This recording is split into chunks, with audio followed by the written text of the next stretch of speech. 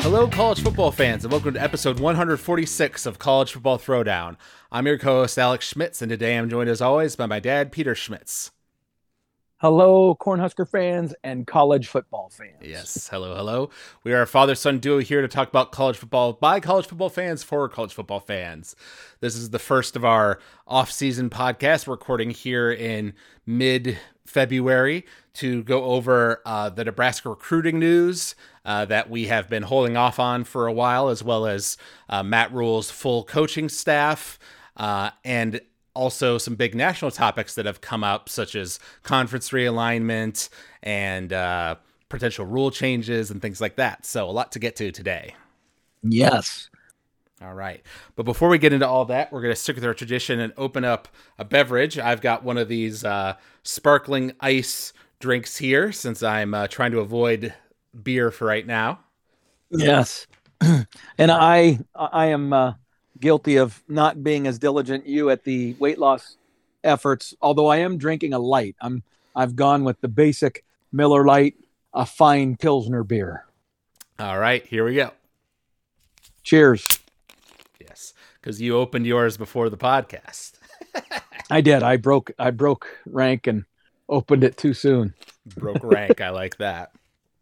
All right. So to start things off, we wanted to just quickly go over Matt Rhule's full, complete staff. Now that we know that, when we last did a podcast after the national championship game, it was already rumored on who his last two hires were going to be, and it turns out those rumors were correct. They were former coaches with him at the Panthers.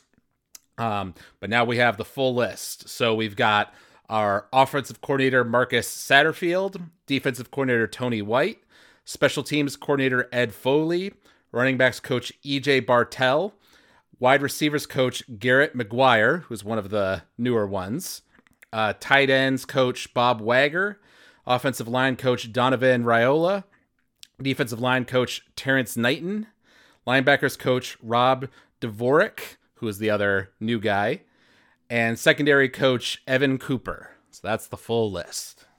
It actually sounds like a pretty good group when you list them off like that. Yeah.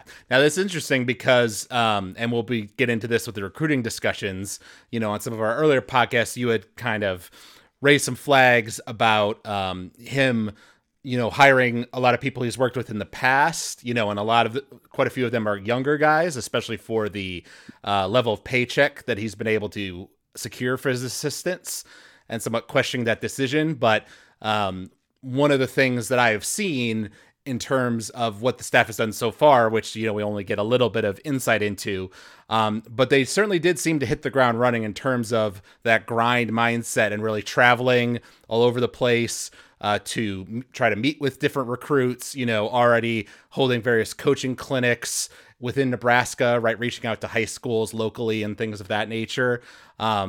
So from that perspective and the work ethic perspective, I think he's got a good group. What would you say? I would 100% agree with you that there's no doubt that he has hired a group of people that understand the work ethic and the expectation that he has set out. He set the standard of what the work is going to be, and they all have clearly bought in. They almost every one of them, with the exception of a guy like Tony White, who's never played with or never coached with Coach Rhule before, but the reality is that these guys, for the most part, know what it's like to coach under Coach Matt Rhule. And they know they're going to have to work hard. That's the expectation. Right. And it was interesting. There was a podcast actually that Matt Rhule went on, it's called the Bussin' with the Boys podcast. The hosts are Will Compton, a former Nebraska player, and Taylor Lewan, who was a Michigan player. Right. And they managed to get Matt on the podcast. It was a solid 2-hour discussion, and because it's not a professional thing, right? It was more kind of casual. And he said some interesting things there. And I think they brought up, his coaching staff, and he mentioned basically, I've hired some kind of big name guys, right? Some coordinators or coaches that are supposed to be, brilliant, or have a lot of years of experience or whatever in the past. and then they show up and they don't put in those extra hours, and they aren't, as dedicated to your vision, maybe as a different guy. So it sounds like that was his main focus. That is correct. He understood that, again, he's all about development, and that's not just about developing players. It's also about developing his coaches and developing his staff overall. And he is certainly put a premium on, are these people that I'm hiring willing to put in the work that I expect so that we can get done what we want to get done. And whatever they don't know because of, say, lack of experience, that they're going to be taught, right? I'm going to teach them, or other of my mature staff are going to teach them, right? So he's confident not only in himself, but in guys like Satterfield and Tony White to be able to train, the guys underneath them to do what needs to be done. Right. And certainly, like I mentioned, in terms of the Nebraska community and the local, talent and high school coaches and things like that, I've heard quotes to basically say to the effect of, they've done more in a few months here under Matt Rhule than Scott Frost did in all 5 years that he was with the program, in terms of reaching out to local high schools and trying to talk to Nebraska local players and things of that nature. Yeah, exactly. We've read a lot of those kind of articles, and that's where I'm always a little cautious at this point, after 5 head coaches that have not produced the desired result, about, drinking too much of the Kool-Aid. You get a lot of these positive vibe articles every time you have a new coach, right? But the reality is that I think in this case, there's a little bit more meat on those bones. They really are doing it. The physical evidence is there. And so that's quite impressive.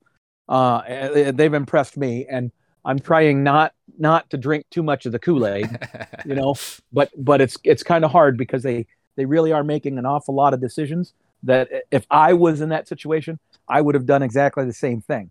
And I think it's important. I don't know if you were going to get into salaries or not, but I know that, the salaries have obviously been analyzed now that they've all become public information. They got released to the public. And even though he had, a $7 million approximately allocation for his coaching staff, because he was hiring some guys who were younger. And let's be honest, some of those coaching hires weren't his first choice, right? I'm 95% certain that Mickey Joseph was going to be our wide receivers coach, and probably, some other title, right? That would allow him to get paid. But bottom line is, he was going to be the wide receivers coach, and he was going to get paid a heck of a lot more than the guy we ended up with at wide receivers coach, who's, a 24-year-old coach who has spent a few years coaching with Matt as an assistant at Carolina, right? But otherwise has no background whatsoever, with a couple of key exceptions. Garrett is his name, right? But his dad is the head coach at Texas Tech, and was his high school coach. So he grew up in a coach's family. He was side by side with his dad. Used to sleep in a cot in his dad's office to be able to be with his dad during that time, so that they would be able to bond or whatever. So this is a guy that's eats, drinks, and sleeps football since he was a child. Yes, Garrett McGuire is the name. Garrett McGuire, and so that's a young coach who has no experience. In fact, has at least one, if not two, wide receivers in his room that are going to be the same age as him, or maybe even a couple of months older than him. So I mean, that's an unusual circumstance, right? Especially for being an assistant at a big time program like Nebraska. But you know what? He's not the guy I'm worried about, right? I think he's going to do just fine. It's pretty clear to me that they vetted his work ethic, and he's going to be one of those grinders. He's going to be one of those guys that's fully committed to being successful, right? So I'm not worried right now about that. I didn't see any particular news about the salaries. So what was the point you were going to there? So the salaries, after Garrett McGuire's and Wager's were included, right, in all the ones we already knew, the total is actually a little below 6 million. So he left $1 million plus on the table for his recruiting pool, right? And he probably asked and was allowed to utilize more of those dollars to expand his behind the scenes staff. Right. Okay. Now in total, I mean, you've got 10 head coaches and a head strength coach, but then behind those 11 guys, I think our staff now is upwards of 45 people total. So 45 minus 11, you've got 34 other people that are part of Nebraska's staff, between analysts and various recruiting staff, personnel, general managers, assistant to the head coach, all these different roles that Coach Rhule has carved out for individual people to help the machine, so to speak, be as effective and efficient as possible, so that he can get all the things done that he needs to get done in a day. Right. Which I think makes a lot of sense in this new world of college football, because we know that coaches like Nick Saban at Alabama have a way bigger support staff than that.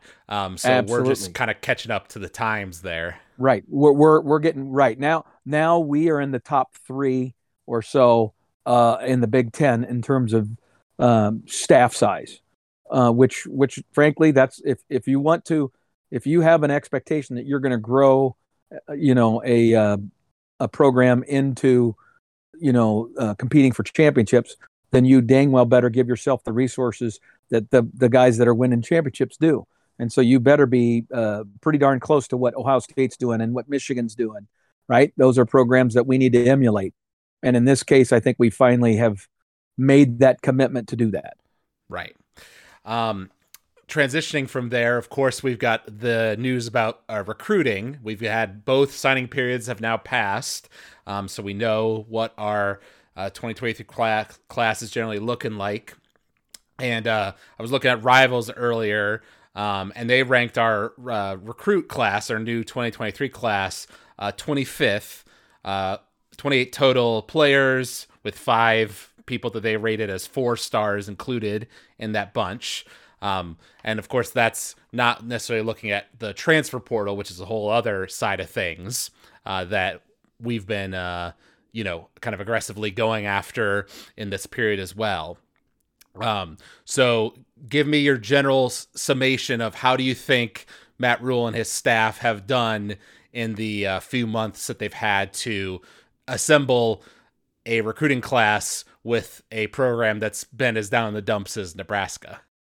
Well, I mean, in terms of effort and trying to do everything they could to upgrade, their roster, I think I have to give them a solid A or A minus, right? Like they definitely swung and missed on some guys that we would have really, really benefited from, including a man who was a 3-year starter at Stanford and had verbally committed to us, and then 24 hours later changed his mind and ended up choosing to go to Oklahoma. Had that young man stayed committed to Nebraska and followed through on his commitment, that would have been huge for Nebraska. Huge. Because I think going into this season, well, right now we have like 12 scholarship offensive linemen. Typically, in the allocation of 85 scholarships, most schools are going to want to have 16 or maybe even 18. Some might even carry 18 offensive linemen. Okay, because that's 5 positions, right? So 18 isn't really that many. 16 isn't that many. That's basically a first team, second team, third team, right? Right. And you need 3 teams with injuries and maybe some red shirts and things of that nature. And our number of 12 includes, the fact that we have 6 freshman recruits in this recruiting class you were just talking about. 6 of those guys are offensive linemen. So we really don't have very many scholarship level offensive linemen. That's a problem. right? Mm-hmm. And so that would be the criticism, is that we went after offensive linemen, and to a slightly lesser degree defensive linemen, and we had some success, especially at the rush end. But in terms of the big boys in the middle, defensive tackle slash nose tackle, we didn't do as well as we would have hoped we could do. Right. But overall, we collectively, between the recruiting class of 28 and then like 11 or 12 portal guys, we ended up right around 39 or 40, I believe, is the total number of new additions to the staff or to the roster. That's huge. That's a massive swing or turnover, if you will, of players. And we're going to have a very different football team next year because of that. So overall, I give them a darn good grade for what the effort was and what the results were, with a few exceptions. Right. I know specifically talking about the offensive line, we did get a transfer from Georgia, Jacob Hood, that people seem to regard pretty well. Well, he was a very highly regarded kid, 4-star coming out of high school. He actually was only at Georgia his freshman year. So, I mean, he redshirted. He didn't play more than 4 games, so he still has 4 years. So that's practically like getting another freshman recruit, even though it's a transfer, right? He is a big boy, though, and clearly needs some development before he's going to be ready to contribute on the field on a regular basis. I would be pleasantly surprised if he is capable of helping us this year. That would speak both to the fact that we really are weak at the offensive line position, and it would also speak to the fact that guy maybe was better than we thought he was, right? That some combination of those two things might be in play. But he's going to be an important cog in our future for sure. Right. And another aspect, of course, to the recruiting and transfer portal is the players on the current team that maybe chose to transfer or go to the NFL or various things like that. And I know we've had, which is no surprise given both the disappointing seasons under Frost and then the unfortunate end of things with Mickey Joseph. I was bracing for quite a few players to leave the team. And we did have some that could have stuck around that we would have liked to hang on to for sure that did leave. So what's your evaluation there? Well, there are a few guys, especially on defense, that left that if had they chosen to stay, would have definitely made us better, right? Guys like Garrett Nelson and also Houseman, the linebacker who actually went into the portal. I mean, Nelson decided to declare for the NFL. I get it. He had played for 4 years, but he had a COVID year available that he could have used. He chose not to use it. I get that he wants to go pursue a bigger payday in the NFL. I'm not sure he will get drafted, but that's yet to be determined, right? And then also the other defensive end that came to us from TCU, whose name is immediately escaping me, which says right there that he was supposed to be a guy that would have a huge impact on Nebraska's defensive line because he was all Big 12 at TCU the previous year, and he came to Nebraska and he was good but not great, right? And did not even remotely close to match his statistics. Is that Ochan Mathis? Yeah, O'Shawn Mathis. Yep, and he had another year. He had a COVID year that he could have used as well, but chose to go ahead and go to the NFL. And I don't begrudge either one of those guys, and I hope they are able to show themselves during their pro days, and if they get to go to the combine to show out and then get drafted, that would be awesome. But I have a sneaky suspicion that at least one of those two, if not both of them, will end up signing as free agents with somebody. And it's at that point, it's probably less than a 50-50 flip of the coin that they will end up on a, game one roster, even as a practice player in the NFL. And that's just the reality of it.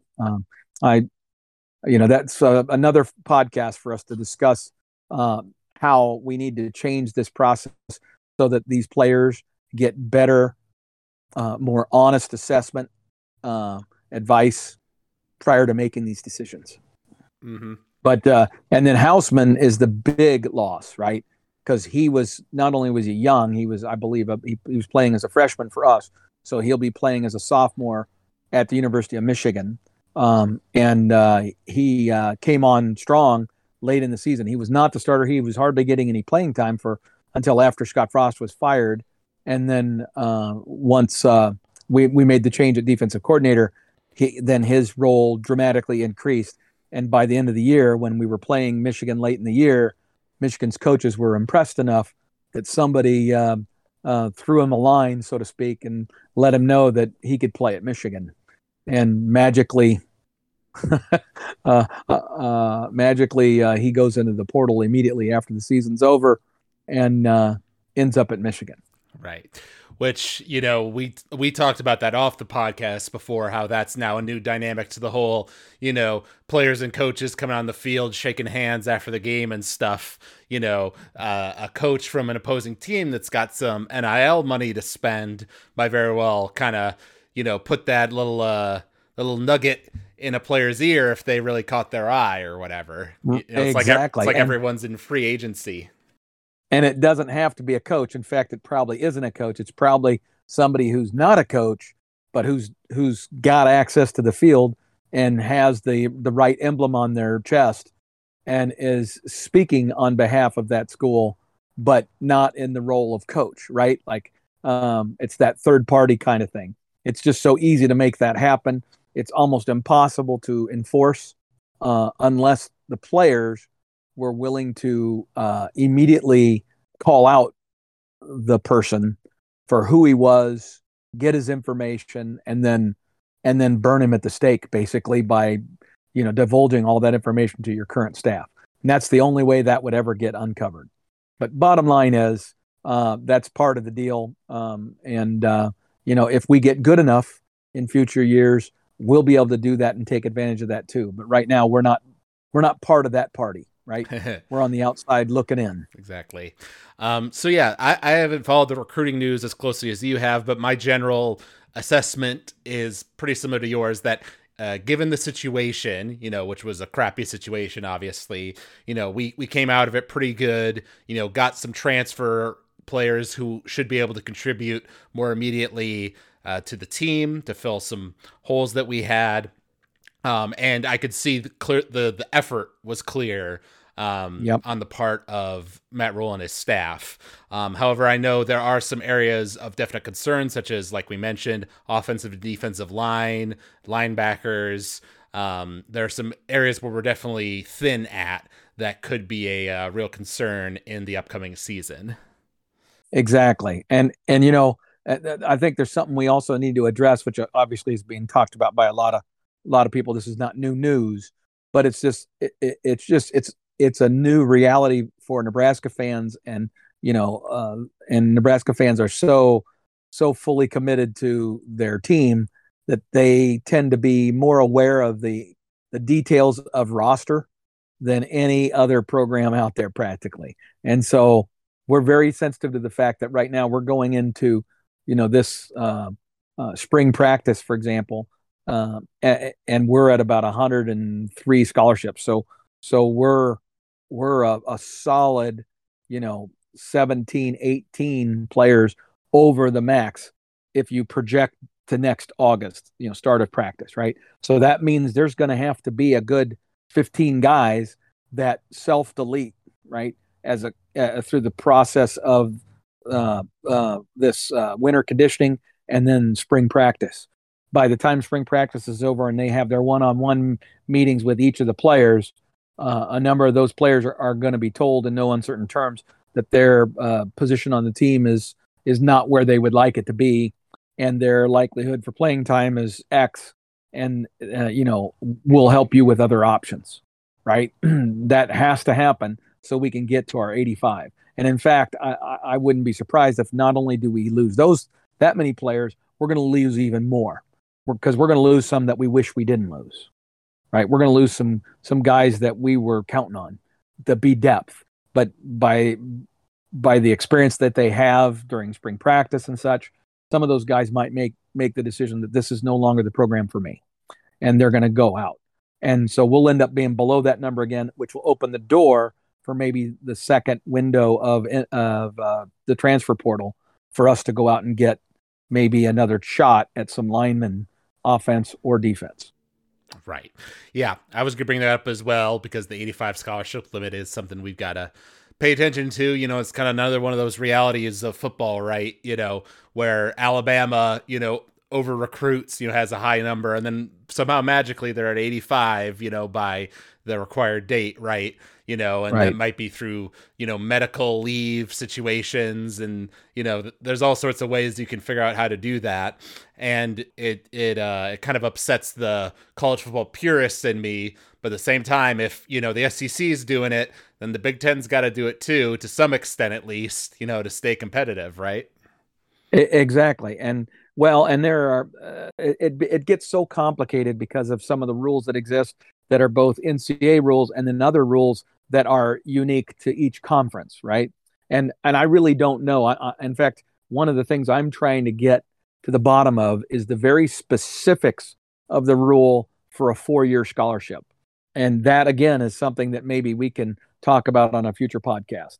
But bottom line is that in the Big Ten, if you offer a kid a scholarship right out of the gate as a freshman coming into the program, those kids are guaranteed a 4-year scholarship. It's my understanding. Okay. So you cannot take a scholarship away from them. Now they can choose to leave on their own choice, but you cannot, it's not a year by year scholarship the way it used to be. It's a 4-year commitment. Okay. Mm-hmm. But there are other things you can do. You can present to the student athlete that, hey, based on where you are on this depth chart, you're not going to see the field for us. Okay. And if your desire is to play Division I football, you know, on Saturdays in the fall, then we want to help you find a place where you can do that. And it's not here. Right. Now I'm not saying I'm going to take away the scholarship. I'm not renewing your scholarship, but I'm basically telling you, you're not going to play. And so you have two choices then. If you know you're not going to play, you could opt to take a medical hardship, right? And come up with the scenario for that, and then stay at school, get your degree because you have a girlfriend or it's your home state university and you want to graduate from the University of Nebraska. Or you can transfer, get into the portal, and see where you can find a better place, right? Right. So those are the options that those kids are going to have available to them. But at the end of the day, some way, Nebraska needs to get down to that number. I'm very confident it'll happen. There are also some things that, because Matt Rhule is a first-year coach, they have special rules for first-year coaches that help them with this process, which is why Matt wasn't concerned at all as he continued to pile up more and more new scholarships. And I'm just really impressed. I mean, you look at it, it's real clear he has a vision of the kind of player he wants, and he's willing to go after it.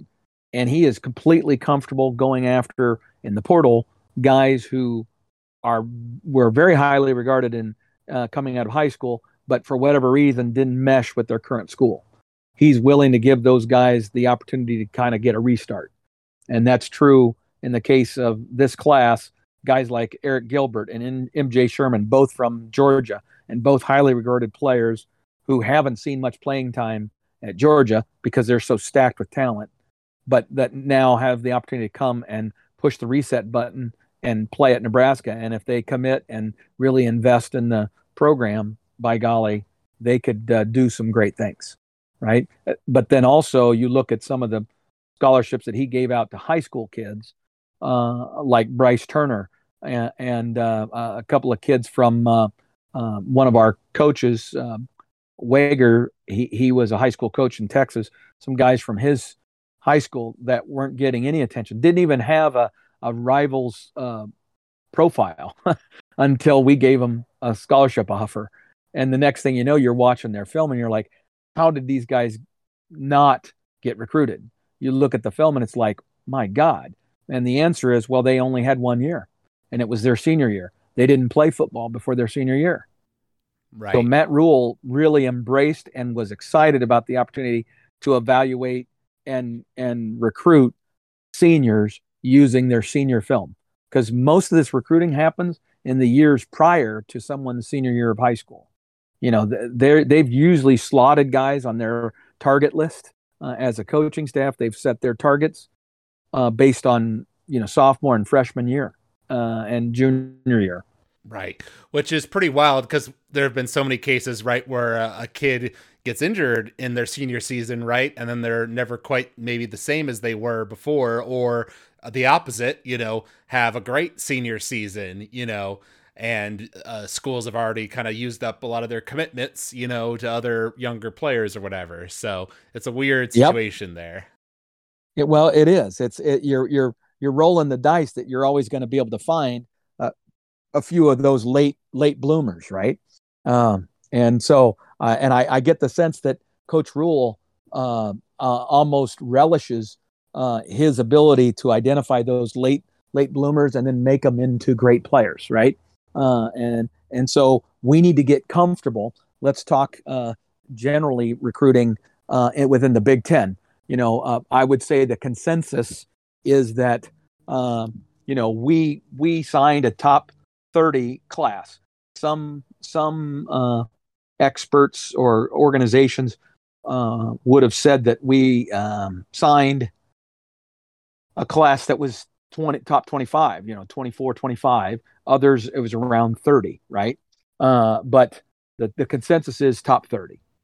Right. Similarly, within the Big Ten, I think the consensus is we were fifth.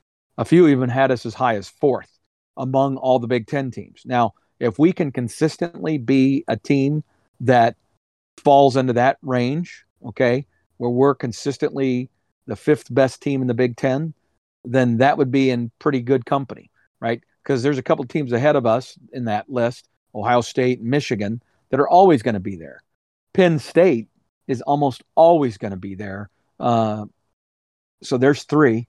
So the only school that we didn't beat out, that we would have liked to have beat out, and realistically was Michigan State. They were on some of the consensus stuff identified as the fourth best team in the recruiting group. Now, we were buoyed by the fact that our class was quite large. 28 is a huge number. Right. And Michigan State's, I think, was not even 20. Like they were 19 or 18 or something.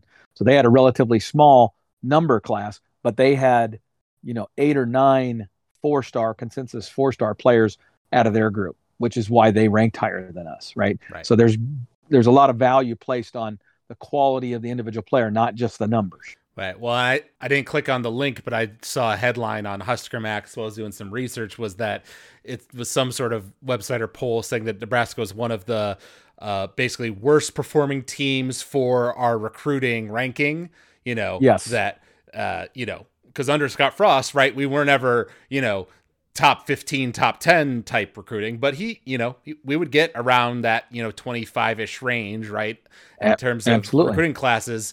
And then, you just wouldn't see the performance on the field, right. or you'd see it individually, but not as a cohesive whole, right? So it's great that we're talking about all the importance of recruiting and where we stack up with all these other teams.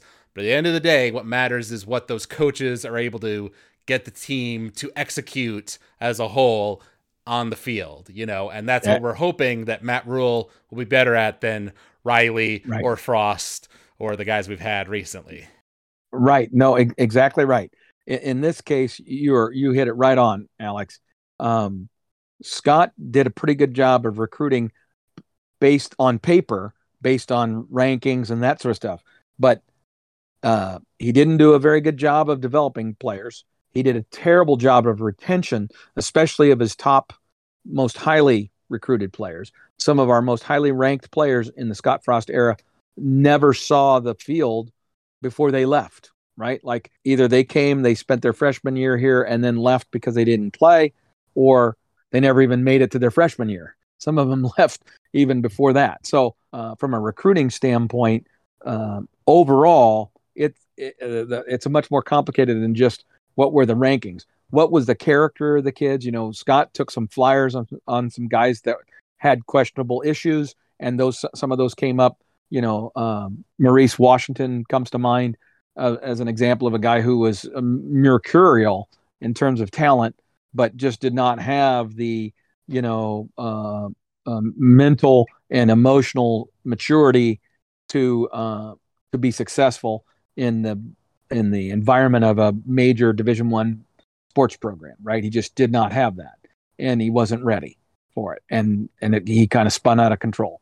So you need to have all those things brought together, and I feel like that's where this larger staff that Matt Rhule has assembled within his organization to help with that, to do more of that background analysis, to understand these individual players and the targets, and to figure out how to draw that stuff out of a player through the recruiting process, through the visit, all those kinds of things, to kind of arrive at, okay, is this the right guy for us? Is he a fit for what we're trying to accomplish? Mm-hmm. And I think I've already seen enough that leads me to believe that Matt Rhule is certainly taking a far more professional approach to this than any of our previous coaches did. I mean, going back 3, Bo Pelini hated to recruit, and it was a pain in his butt, and it was just something he had to do. So he never put the kind of focus on it. Mike Riley was just a nice, good old boy guy, and he would go after whoever the ranking services ranked high, and he'd go after them. And I think there were some promises given to some of those athletes that were never fulfilled. And then Scott Frost, I feel like, continued that kind of approach of throwing out some promises that they did not fulfill. So these kids came on campus thinking they were being guaranteed something that wasn't going to be guaranteed. And then when that became apparent, they were out the door, especially now that there's a portal. Right. Yeah, no, that I can definitely see that analysis there for our past coaches. So let's hope that Matt Rhule is steering the ship in a better direction. Switching now to some national topics. Obviously, there's been plenty going on in the world of college football. One big one is that Texas and Oklahoma reached a decision with the various TV partners and everything that they will accelerate their leaving of the Big 12 to 2024 instead of 2025. It looked like that was kind of dead in the water for a while, but I think they managed to get Fox to get on board with that. Right. And maybe we'll hear what the specifics were that kind of got Fox to sign on the dotted line, but more than likely all we'll hear is rumor about what that was. We'll never know the real truth about what the holdup was, but I'm sure it had something to do with money. Yeah. Well, and speaking of money, last podcast we talked about the persistent rumors that Jim Harbaugh at Michigan was going to go to the NFL, that another team was interested in him. That's kind of died down again. He says, no, I'm going to stay here at Michigan. But it's just a perennial thing that pops up with him. It is. And it's hard to understand. I think he was trying to send a signal to the Michigan administration that he wanted his contract renegotiated. And so if I'm to believe, all the reports that came out, it was very clear that he aggressively and initiated the conversations with the Carolina Panthers. He had a phone interview with them. He had a phone interview and a physical interview with the Denver Broncos. I mean, he was actively pursuing these NFL coaching jobs. And so there might be a genuine interest on his part to get back into the NFL game. He was obviously very successful when he was an NFL coach, and it's why NFL teams still are interested in him. But ultimately, I think the real objective was that he would get his administration at Michigan to step up. And it was pretty clear to me that maybe there's a little bit of tension between the athletic director at Michigan and Jim Harbaugh. They did not communicate much. And Michigan now has a much more proactive, sports folk aware president now that they didn't used to have, right? He's a new president. And so he literally got on the phone with Jim directly, and he and Jim negotiated a contract extension. And then he called his athletic director and said, this is what you're going to do for Jim. So Interesting. I hope that athletic director has his resume up to date, because I get the sense that maybe he's walking on thin ice Sounds like it. out in the middle of Lake Michigan. Yeah, frozen Lake Michigan. Exactly. Um, Another interesting switch to the NFL. Alabama's offensive coordinator Bill O'Brien went to the Patriots, which I believe he was there previously, so it wasn't a surprising move from him per se. And then Nick Saban went out and hired Notre Dame's offensive coordinator Tommy Rees. What's interesting to me about that is that Tommy is only 30 years old. He's like 1 year older than me. So that's a pretty young guy to have as the offensive coordinator of Alabama. Yep. Well, and again, I think there is a trend both at the collegiate level and at the NFL level to go younger, right? If you start looking at the old head coach is even a thing of the past. In the NFL, you look around and all of a sudden, a lot of the head coaches that are most popular, that are being desired, the head coach of the Philadelphia, guys like that. Our own Zach Taylor at the Bengals. I mean, these guys are young. Zach isn't even 40 yet. And he's, this is his fourth year. So I think he must have been in his mid 30s or early 30s when he initially got his job. He might have been 34, Alex. So 4 years older than you. And he was the head coach of an NFL franchise. So the going young, because of their energy level, because of their work ethic, all that sort of stuff, that is a thing now, right? And that's where Matt Rule obviously took that same approach with what he did, building his staff. And I think Nick was looking for somebody that might have loyalty a little longer. I mean, the thing with Nick Saban, and it really enhances his legacy, if you will, is that he has been an absolute turnstile of coaches. I mean, he has been, the rehab center, as they called it, the Alabama Coaching Rehabilitation Center, where he has rehabbed so many coaches. Well, I think he may have decided after this year, where he came up short, in his bid to play in the national championship Final Four, that he's going to take a different approach than what he's been doing. And he went out there and got himself a young coordinator that I think he's probably hopeful will be with him for a few years, right? So he's not having to do this every damn year. Right.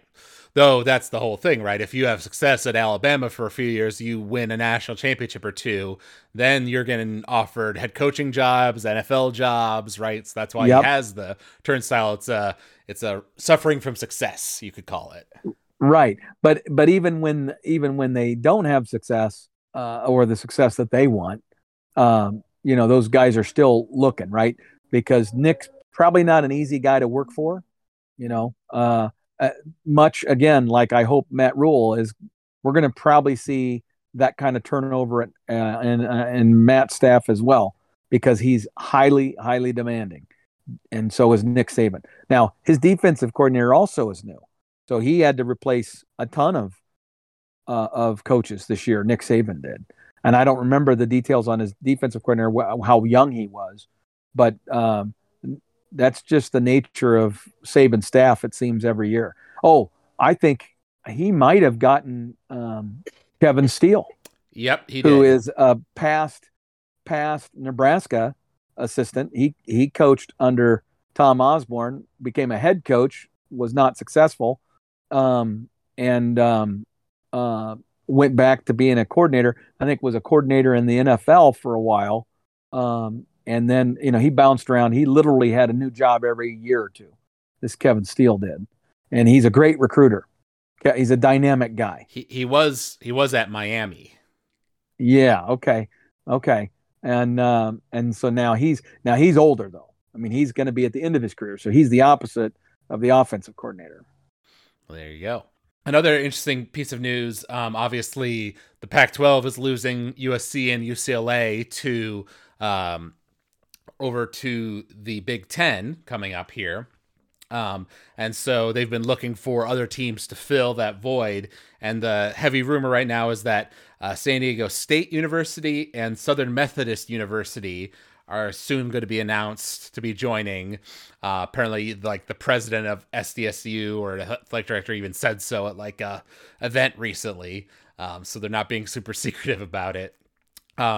Which are, they're like solid choices, but, can't fill the gaping hole that USC and UCLA are going to leave. So I would say that even if that does come to pass, the Pac-12 is still looking like the weakest conference right now in terms of the realignment talks. And I know they're still trying to negotiate a new media deal. So this realignment is probably part of that conversation. Right. Well, and the Big 12 is certainly making plenty of noise on the front of expansion and saying it's not a question of if but when in terms of their growth. The San Diego State is to me makes some logical sense to the Pac-12. The SMU thing makes no sense at all, with the exception of one thing: getting a program like SMU gets your foot in the door in Texas. And so maybe you can negotiate with your TV partners a little bit stronger because you have a foothold in the state of Texas. But the reality is that the TV partners are going to know, well, this is what SMU really brings to the table. This is the audience that they bring to the table when they're good. That's the best case scenario that I can expect from an SMU audience, right? And at the end of the day, that's the challenge for all of these conferences, including the big boys, Big Ten and the SEC, is when you expand, what are you gaining? If you're not gaining enough so that when you go to slice that pie by one more slice, you can, be generating that amount of money and more, then why add somebody, right? So there's got to be more involved, right? There's more reasons than just the football and television revenue money. Right. Well, and I saw it's also, just about number of games, right? Because if you have, 12 teams playing each other versus 10, right, that's significantly less just televised games in general. Right. That's less product for your TV partners. But again, it's what are you getting paid per game? Right. If you're adding 12 more games because you added an additional team and that team is going to play 12 games, well, those 12 games have got to generate enough audience and enough ad revenue to justify whatever they're going to pay. And if that number doesn't rise to the level of whatever your current average is, then you're just, watering down your product. Right. Right. Well, and I think at this point, aside from the Golden Goose of Notre Dame, of course, there really aren't any other, prominent teams that would really make waves for these conferences to kind of poach into their leagues, which is why there's been a lot of poaching from within the leagues, right? Like Texas, Oklahoma, USC, UCLA, right? Coming from the heart of the other Power 5 conferences.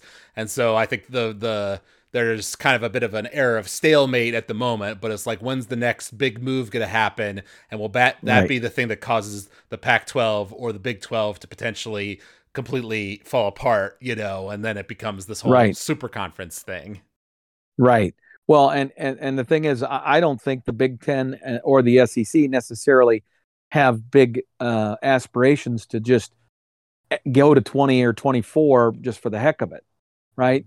If they're going to do that, they're going to do it for strategic, academic, and athletic reasons, right? And so, there's certainly still a lot of discussion out there for the Big Ten with regard to Washington and Oregon. I think the previous Commissioner Warren, who's no longer with us now, yes, moved on to the Chicago Bears.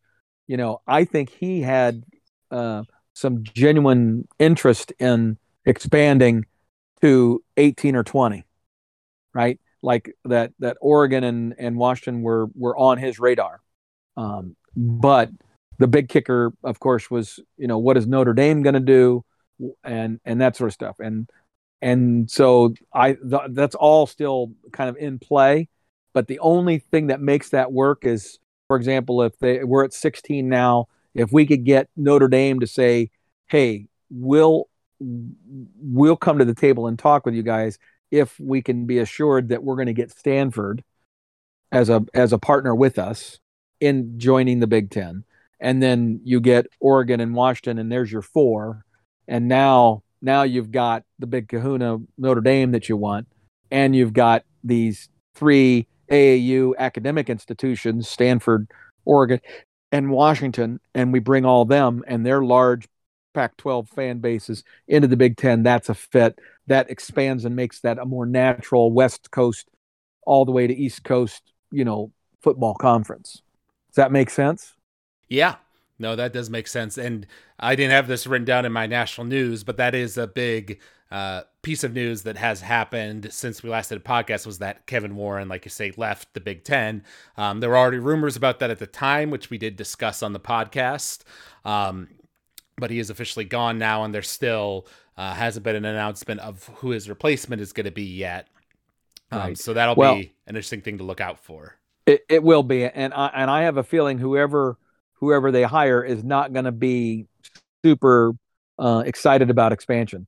I think that the presidents of the universities of the Big Ten are now content at 16, and I think they're ready to settle in for a while.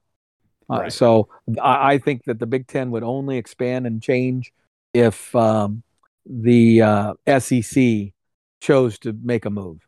Then the Big Ten would react or respond, potentially. But right now, I think that they're looking at all the logistics and the travel and just the continued focus on the revenue as a distraction from their mission of being academic institutions. Huh. Yeah, we'll see.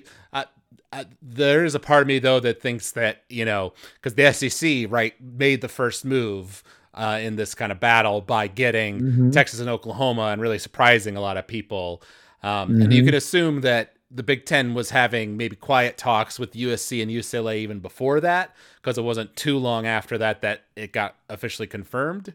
But, it did, to me at least, kind of come off as the Big Ten kind of reacting to what the SEC did and then getting 2 big teams of their own to join their conference.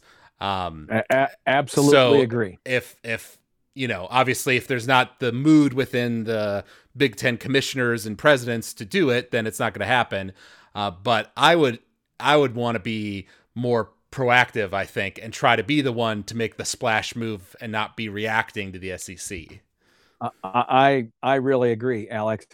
I'm going to make the assumption they've had the conversation with Notre Dame and did the what if scenario that, hey, if we got you Stanford, would you be interested in joining the Big Ten as a full member and walk away from your exclusive NBC contract? And oh, by the way, NBC is now part of our television family, right? Because the new TV contract that the Big Ten signed includes NBC. So now that we've brought in Notre Dame's television partner, is that a sign? I don't know. Right. We'll have to wait and see. But as you start to think about schedules, even with the addition of USC and UCLA, there's just so much at stake. Mm-hmm. Yep. Well, and with the, new addition of the 12-team playoff coming up in the near future, there's already, not to mention the NIL and transfer portal stuff, there's a lot of change going on in college football already. So I can see presidents and athletic directors kind of saying, okay, let's settle down for a bit, adjust this new landscape for a few years before we start thinking about expanding more. Correct. The only downside for that is that some of those schools like the Pac that are in the Pac-12 or the ACC that you might be interested in are going to lock themselves into TV contracts and rights. Right, their rights are going to be signed away, and that's going to be a problem. Right. There's an opportunity now, but then you'll have to wait, another 8 years or whatever for your next opportunity, or pay a hefty sum to buy them out. Exactly. Whereas if they do it right now before they re-up, then they could maybe get, Oregon and Washington without having to have some payoff obligation on the part of those institutions. It's just a matter of how badly do we want to go beyond the 16, and what does it gain? What does it gain us? Right. because I'm not sure it gains us more money. It would have to be for other reasons that have to do with longer term vision issues or academics. Well, but if it was a big team, if it was a Notre Dame or a Clemson or an Oregon, right, something like that, wouldn't that be enough money? Yes. Well, see, I don't know about Oregon, but I believe Notre Dame is an absolute yes, and Clemson might be, although it depends. 2 years from now, if they have 2 more years like they had this year, I would say that's no, because they're kind of new to this game, right? Right. They're not blue blood in the way Notre Dame is blue blood. Right. That's certainly true. So their longevity is still to be determined, I suppose. Well, and again, it ends up being how loyal are those fans going to be? Are they going to continue to get those TV ratings and those eyeballs in streaming services and in regular broadcast? Are they going to still be there if they have a consecutive 9-4 seasons? You know what I mean? Or something like that. Right. Yep. No, that's true. All right. Well, this has been a good podcast going over a lot of different topics of conversation. We'll definitely be doing more podcasts coming up. We've got plenty to talk about in the NIL and transfer portal world, potential changes to the rules that have been proposed by some commissioners. Of course, talking about the Nebraska spring game that'll be happening later in April. So a lot still to look forward to in this off season. Absolutely. Yeah. And the after spring practices are done portal era time frame is going to be a fascinating and pins and needles for Nebraska fans, because they know we've got to get rid of a bunch of players to get down to our 85, and people will be very anxious about that, I'm sure. But it's also going to be important to see what the nature of our 85 scholarships is going to look like by next fall. Very true. Very true. So if you out there enjoyed listening to this podcast, you can email us at huskerpete13@gmail.com. You can also find us on Apple Podcasts if you search for College Football Throwdown. We're also on Spotify if you'd prefer to listen to us there. So thank you all for listening to this episode. Thank you, Dad, for joining me for this episode. And until next time, go Big Red. Go Big Red.